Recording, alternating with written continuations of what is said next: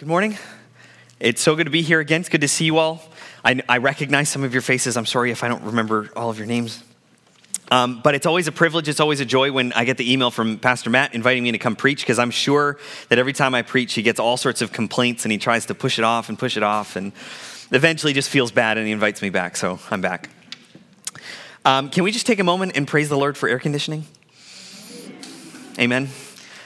He is good. It is 40 degrees outside. I don't know if it's exactly 40 right now, but that's too hot. 22 to 25, that's Goldilocks. This is death. But nonetheless, it's great that summer's here, isn't it? It's exciting. Summer's a great season. I was just reflecting this last week about some of the summers I've experienced in the past. I'm young enough that the summers have all felt quite different from the next one, where I've heard that as I get older, they start to blend into each other because they all start to be the same. But they're not there yet.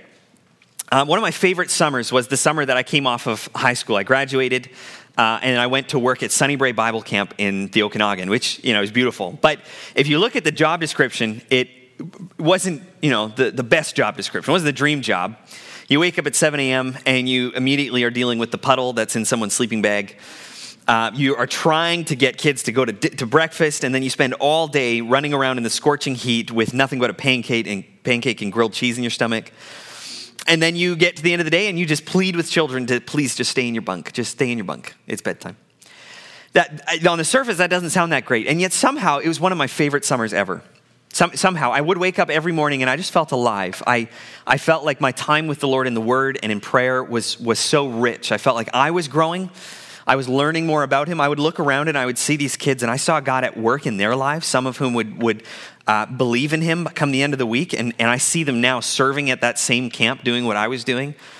And I just felt alive. I felt like it was a rich season.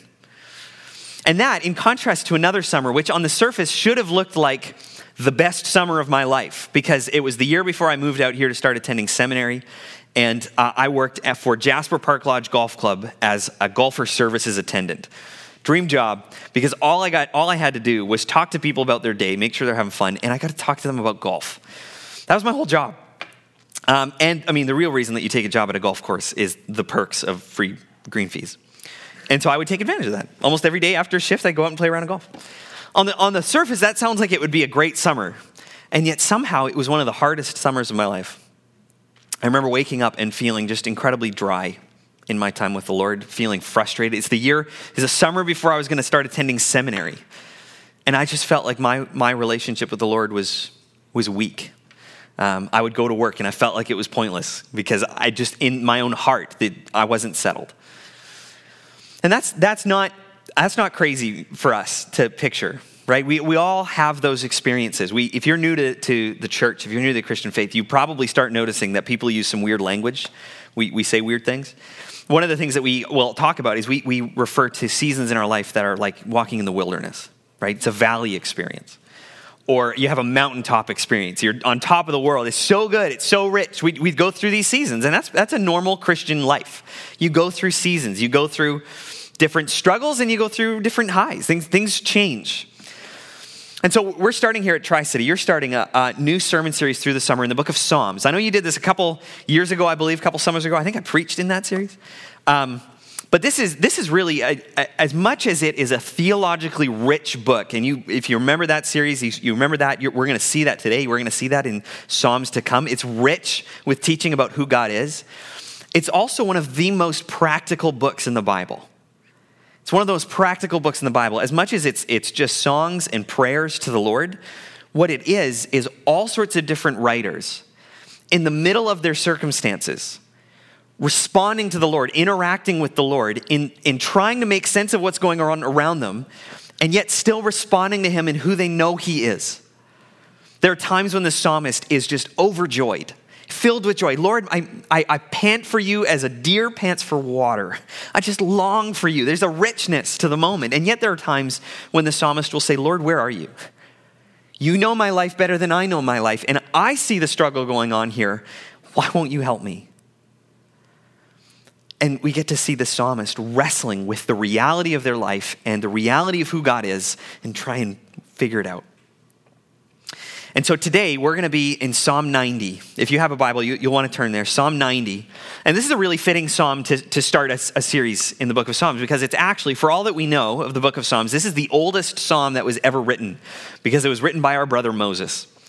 And Moses wrote this, but our best guess, just based on what's inside in the themes, our best guess is that he wrote this somewhere between the giving of the law at Mount Sinai. If you remember the history of Israel, right? They're brought out of Egypt. God rescues them. They go to Mount Sinai. God gives them his law. And from there, the very next task is to go and take the promised land, right? This is what God called them out to do. He says, I have a land for you. It's already yours. Just go take it. And they come up against it, and they send these 12 spies into the land. And the 12 spies come back, and 10 of them are like, oh my, there's giants and there's walls. We're hooped. And the other 2 of them, Joshua and Caleb, come back and say, hold on. Did God not say that this is already ours? Let's take it.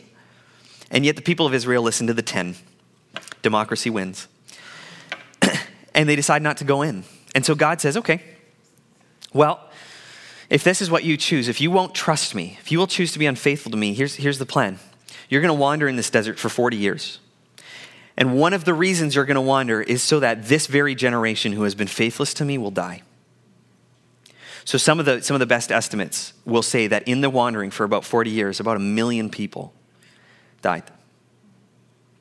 So you can imagine, if this is where Moses is speaking his heart out to the Lord, if this is where he is, he's wandering the desert. It's dry, it's frustrating. They're waiting 40 years to just finally get to where they want to go. And Moses, who's the leader of these people, is now seeing people that he has known, friends, family, passing away. And you can imagine the feeling on his soul. You can imagine just how dry, right, literally and figuratively, how dry of a season it would be. But let's take a look at just exactly what's going on in his heart. At the end of the psalm, Moses pleads for something. And so let's see what he's pleading for to help us understand where we can press this into our own context. So at verse 13, he says, return, O Lord, how long? Have pity on your servants. Have compassion on us. Help us. And then he asks for 4 things. He says, God, would you satisfy us? God, would you make us glad?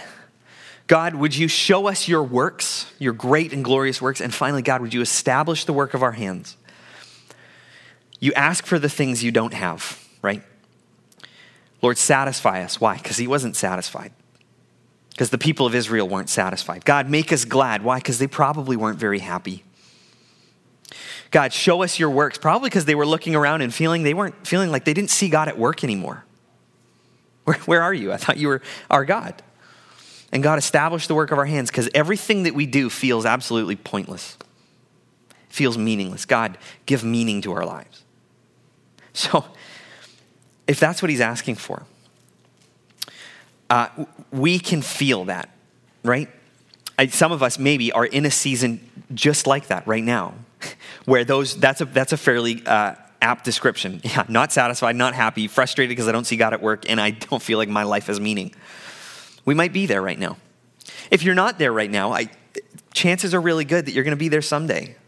Almost every mature Christian will tell you that what their life has been a series of ups and downs. Times of high and times of low. Chances are you're going to end up in the low somewhere, sometime. So how do we deal with it?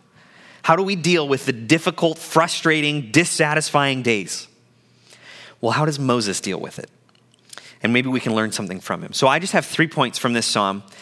3 applications for us. How do we deal with the difficult days? My 3 points are this. First, we have to remember our God. Secondly, we have to acknowledge our guilt. And finally, we have to pursue our gladness. Okay, so 3 G's. Remember our God, acknowledge our guilt, and pursue our gladness. Okay? So let's start with the first of those. Remember our God. I'm just going to read verse 1. And it says this. Lord, you have been our dwelling place in all generations. I'm just going to stop there. Moses is going to zoom in. When I say remember our God, there's all sorts of things about God we could remember, right? His infinite eternity. There's so much about God we can remember. Moses zooms in on 2 things, God's goodness and his grandness. I know that's a lot of G's, I'm sorry. God's goodness and grandness. And here we have the very first words out of Moses' mouth, right? Put yourself where he is. He's frustrated. He's looking around. People are dying. Feels like there's nothing going on in his life. And what does he say? Lord, I remember that you have been our dwelling place. You could take that and translate it. Lord, you have been our home. You've been our home. And not for us, not what home is for some of us, but what home should be. And what should home be? What is home at its best? Well, first of all, home is the place where you can be exactly who you are and not worry about it. You should be free to be exactly who you are in your home. Again, not necessarily as it is for some of us, but as it should be. Right? That you should be able to be free to be your weird, quirky self when you're at home, as opposed to when you come to church, right? And this isn't a necessarily bad thing, but when you come to church, you put a bit of a face on. It doesn't have to be a hypocritical thing. You just, you're not going to act exactly the same way when you come to church as you do at home, right? One of the best examples of this would be home snacks. Everybody has home snacks, right? There's certain things that you'll eat at home, like a big tub of, cookie dough in front of the TV. You wouldn't bring that to church, right? You're going to act a little bit different when you're in church than you would at home, because why? When you're at home, you're free. You're free to be who you are. And it's part of what Moses is saying. God, I have known you to be the place where I can come to be exactly who I am. And I can tell you that I'm dissatisfied. I can tell you that I'm frustrated because I'm home. You're my home. I'm free to be me. But the other thing that's great about home is in this context, you would never have the idea of a dwelling place as something that was a single occupancy rental. It's not home in that day. A dwelling place, a home, always had a family in it. Always had a family in it. And in a family, again, as it should be, not for some of us as it is, but a family, there's this living dynamic between parents and their children, right? Children frustrate their parents and the parents still love them at the end of the day, right? Siblings bicker and they get bitter at each other, but at the end of the day, they still get along. They still love each other, as it should be, maybe not as it is. This is what happens in a home. There's a place for you to belong because you're a part of a family. And one of the great gifts of the gospel is a family. The great gifts of the gospel is that we're adopted into the family of God. He's our Father, and we get to look around this room and say, I have a family. Quirky, weird, strange family, but a family that I belong to. So Moses starts, and he just, as much as we know where he's going to go, he's frustrated, he's dissatisfied, he just starts by remembering, God, you've been good to me. You've been my home. I'm free to be me, and I have a place to belong. I know that's true. I know that's true in my heart. And he just sets himself with that reminder. And so when we find ourselves in those difficult days, I think this is a great starting place. We stop to remember, okay, God has been good. And he will be good again. Because he is good. But then he focuses on God's grandness. Remember our God, remember his goodness, remember his grandness. Let's start at verse 2, carry on. Before the mountains were brought forth, or ever you had formed the earth and the world, from everlasting to everlasting, you are God. You return man to dust and say, return, O children of man, for 1,000 years in your sight are but as yesterday when it is past, or as a watch in the night. I love those two images. 1,000 years in your sight is like yesterday when it's past. What's he saying there? It's like yesterday in that it was 24 hours? No. It's like yesterday in the sense that yesterday's already over. What's 1,000 years in the mind of the Lord? It's already over. By the time it took me to finish that sentence, it's already over. Or he says it's like a watch in the night, which in that day was about 4 hours, right? 4 hours is 1,000 years. Some of us sleep for twice that much. Some of us sleep for thrice that much, and that's a problem. 1,000 years, like 4 hours. It's gone. This is how grand the Lord is. You sweep them away, verse 5, as with a flood. Sweep who away? You sweep mankind. You sweep us away as with a flood. They're like a dream. You can picture the flood. That's not hard, right? You imagine a dam and it breaks and the water rushes to crush everything in its course, right? It's just gone. You sweep them away as with a flood. And then he says they're like a dream. If you might have a different translation. It's actually a really hard line to translate. I don't know that because I know Hebrew. I just know that because that's what my commentaries told me. That ESV takes it, they're like a dream. Our life is like a dream. How fast is a dream? We were last night, if you were dreaming, how long did you dream for? I don't know. It felt like 2 hours, but maybe it was 10 minutes. There's no concept to it. It just goes. Or the NIV will take it to say that it's translated as you take them away in the sleep of death. Kind of the same picture, but it's just a little different. How fast is it for us to go from life to death? Well, it's like falling asleep. That's how short our lives are. It's like falling asleep. It's like grass. We're like grass that's renewed in the morning. In the morning it flourishes and is renewed, and in the evening it fades and it withers. You can imagine the environment in Israel is quite arid, quite dry, lots of sand. So when the evening comes, the temperature drops, unlike here where it stays at an unreasonable temperature last night.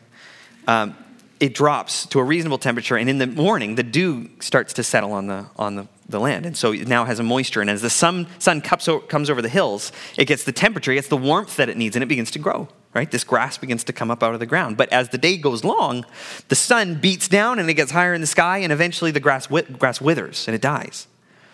That's the picture Moses uses for our life. Yeah, in the morning you grow and flourish, and all of a sudden the day goes by and you're gone. But the point that Moses is making is not that this is how temporary our lives are.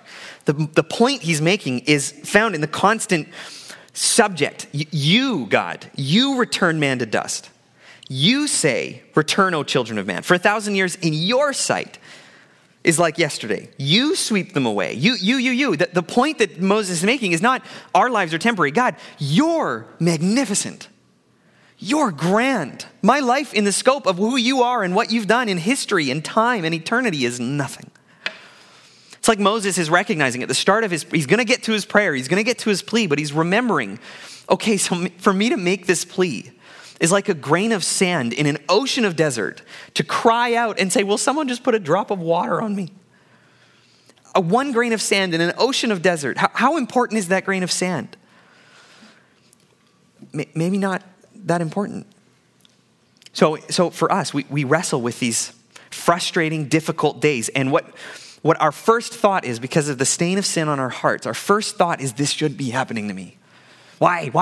God, help me. Why won't you help me? And Moses is remembering at the start, he's saying, God, I recognize that for me to ask for help is a really small thing. The frustration of my life is not as big a deal as I think it is. He's remembering that. And that's where we start. On the difficult days and the frustrating seasons, we start by remembering, God, you've been good. But God, you are grand.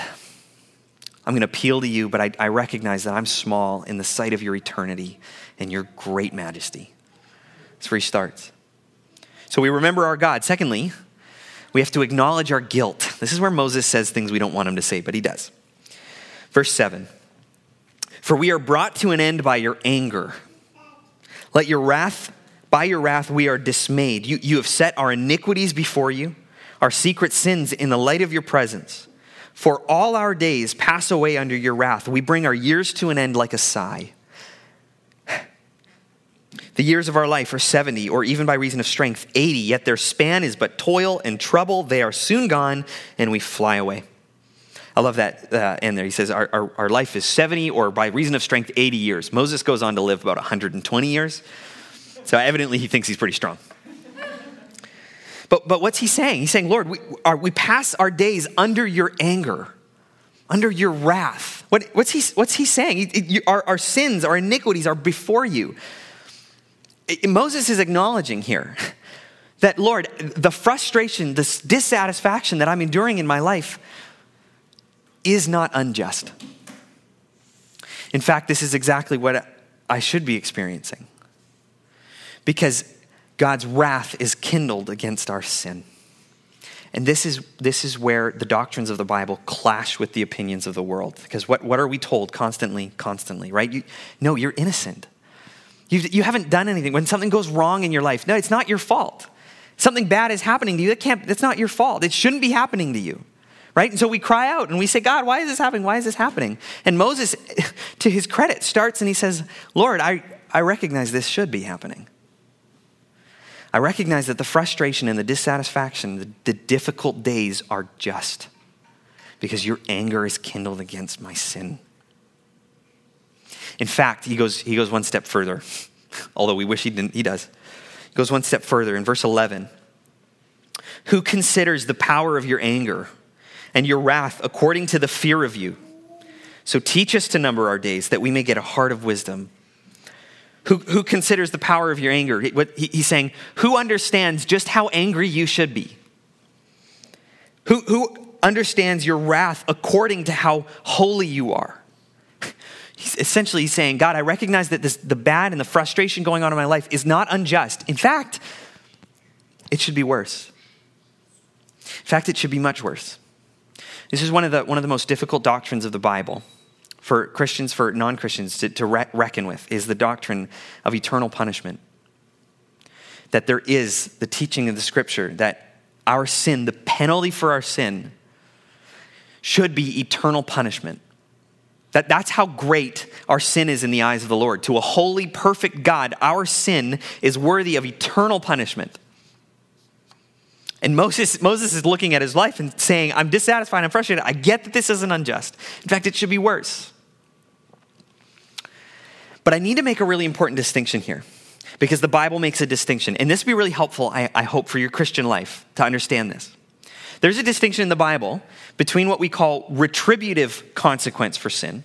You hear the word retribution, the idea that you sin, you commit a sin, you have to pay the penalty, right? So you commit a crime, you can stand before the court, maybe you've committed murder, and the penalty is life in prison. So you will pay the penalty to make up for the crime, right? It's the cost. Pay the cost. And on the other hand, you have what's called the disciplinary consequence for sin. This is where, when I was young, my parents, we would go shopping in Hinton, which is about 45 minutes from where I grew up, because there was no good shopping where I grew up. We would drive 45 minutes, and we went to a Canadian Tire. And as we were at that Canadian Tire, I wandered off on my own, and I found myself a nice little hockey puck that I put in my pocket. And as we were driving home, my parents look in the rearview mirror, and they say, Joshua, where'd you get the puck? Canadian Tire. So my dad pulls over, turns around, drives us straight back to the Canadian Tire, stands me in front of the teller with the puck in my hand, weeping, and he forced me to apologize to her and say, I'm sorry, I didn't mean to do it. I did mean to do it, but people lie when they apologize. I didn't mean to do it. Why did my dad make me do that? He could have just made me pay the price, right? The price for it should have been I pay for the hockey puck somehow, and then maybe something beyond that, right? Pay some sort of penalty. But why would he make me stand in front of the teller with tears streaming down my face and apologize? Because he wanted to teach me something. He didn't just want me to pay the price. He wanted to teach me something. He wanted me to learn so that the next time I was tempted to do something like that, I realized I shouldn't. This is a distinction that's made in the Bible, because when I'm telling you that the frustration, the difficulty, the dissatisfaction, all sorts of terrible things that go on in our lives is not unjust, the alarm bells should go off in our brains, to be honest. Because we have to think, what's the gospel? What is the good gospel of Jesus? What did he come to do? He came to die on a cross to pay the penalty for our sin, to pay the eternal punishment that you and I deserve. He took it. And he took it all on himself, and he suffered every bit of it so that we wouldn't have to suffer any of it. So then how can I say that the frustration, the difficulty in our life is due to our sin? Is not the penalty paid for if we trust in Jesus? How does this work? Well, if you have a moment, you do have a moment. You're stuck here. Hebrews 12. Turn to Hebrews 12. I'm going to start just at verse 7.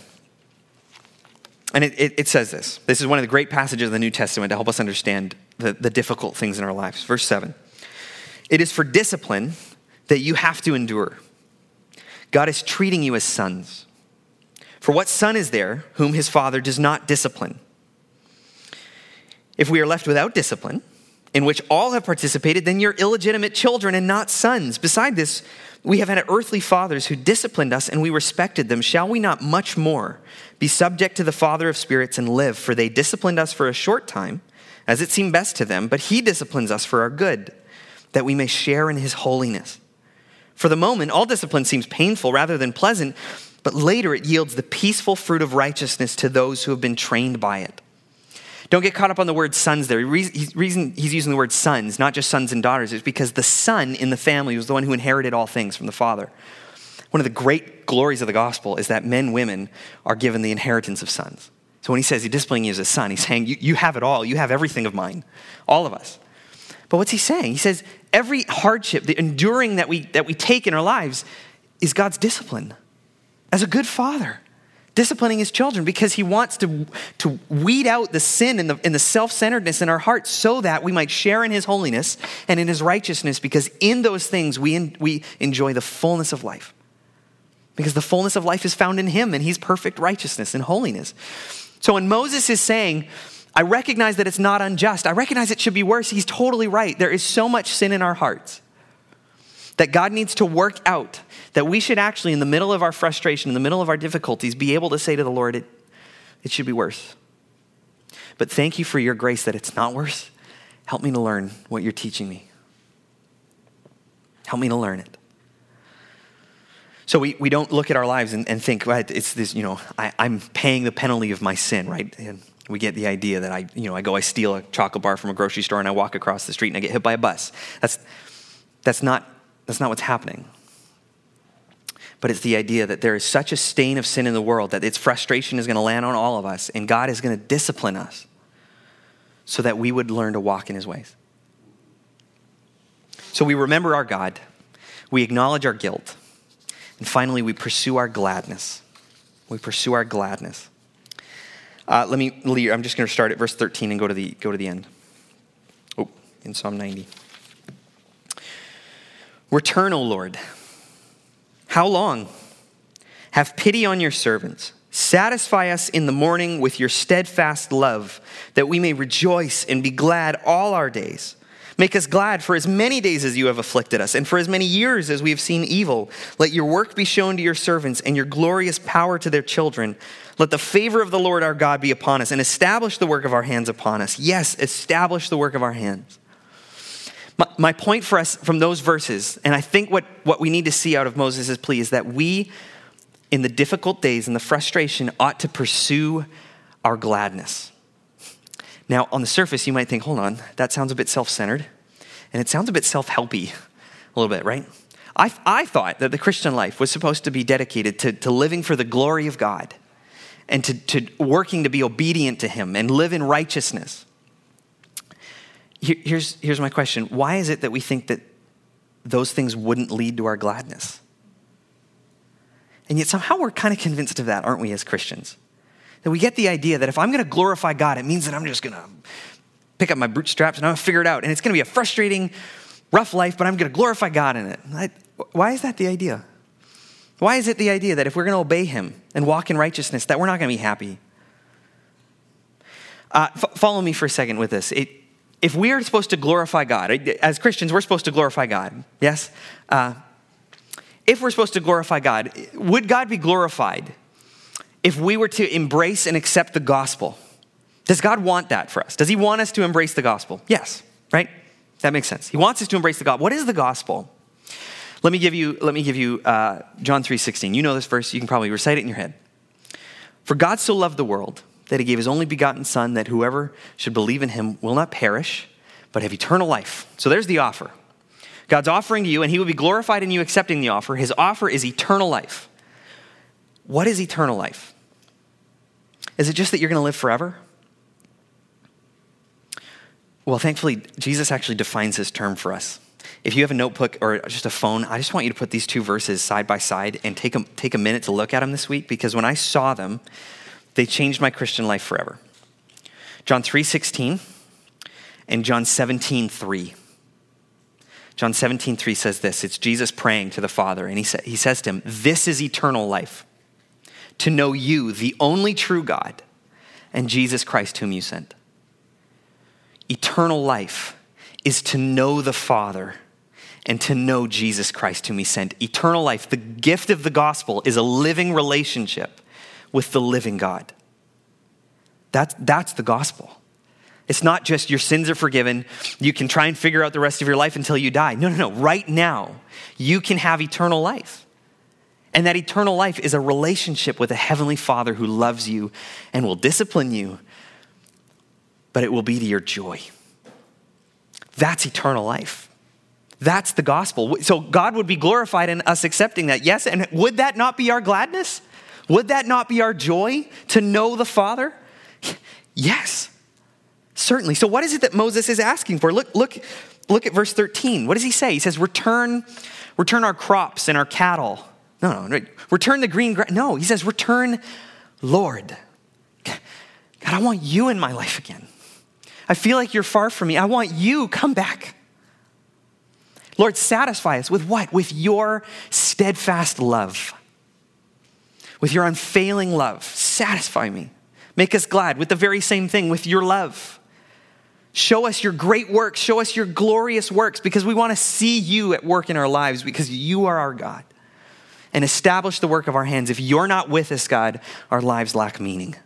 And we go to work and it feels absolutely frustrating and the daily grind because he's not with us. What does Moses want? He wants God. Notice what's missing in the whole plea at the end of this psalm. There's not a single moment where Moses asks for his circumstance to change. Not a moment.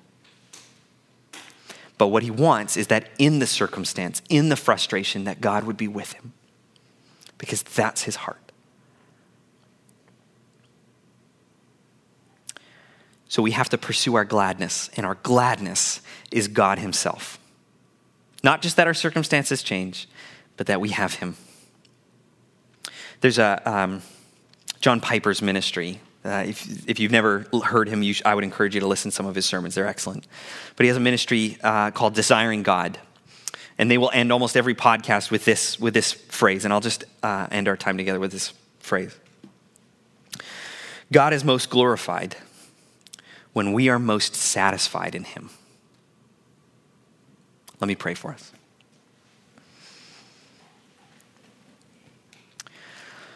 Lord, you have been our home. And we want to know you as our home, as our place to come and to dwell and belong and to enjoy the living relationship that we can have with you. And so, God, we pray that you would draw near to us. We pray that we would draw near to you. Would you give us strength and boldness to do so, to come to your throne of grace and plead with you to come and help us? But Father, would you remind us, and we thank you for the reminder of this psalm, that the great joy of our lives, the great glory of the gospel is you, that we can have you and we can know you, and that's the offer. So God, help us to take hold of that. If we haven't yet in our Christian lives, help us to take hold of this great gift of knowing you and enjoying you. And if we haven't yet accepted Christ at all, God, would you give us boldness to do so? Give us the heart of humility to say, Lord, I have not followed after you. I have not desired you, and yet now I want you. So help me to turn from my sin and to pursue you with the rest of my life. So God, thanks for being with us. Thank you for the air conditioning. Thank you for the ability, the grace that it is to gather in the capacity that we can. We're so thankful for it. So bless us now as we respond to your word. And we pray in the name of Jesus. Amen.